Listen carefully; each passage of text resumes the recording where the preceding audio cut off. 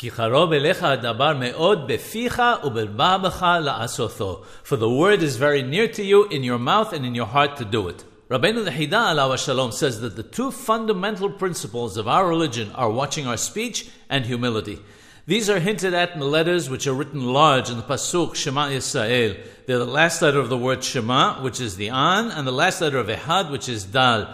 The An stands for Anawa, humility, and Dal for Dibur, which is speech. He quotes the Al-Sheikh HaKadosh, who writes that for our sins we no longer have the tools of kapara for atonement, such as the sacrifices that were brought in the temple, or the Kohen Gadol, the high priest, and so on.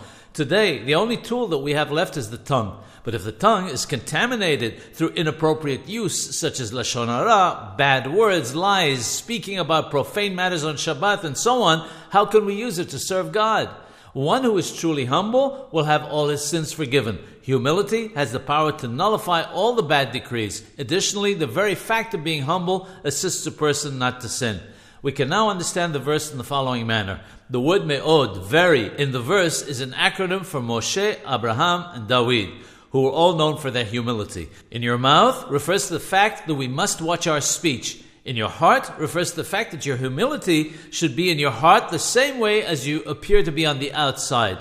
To do it, la'asoto, tells us that if we do these two things, we will surely merit to keep the path of the Torah.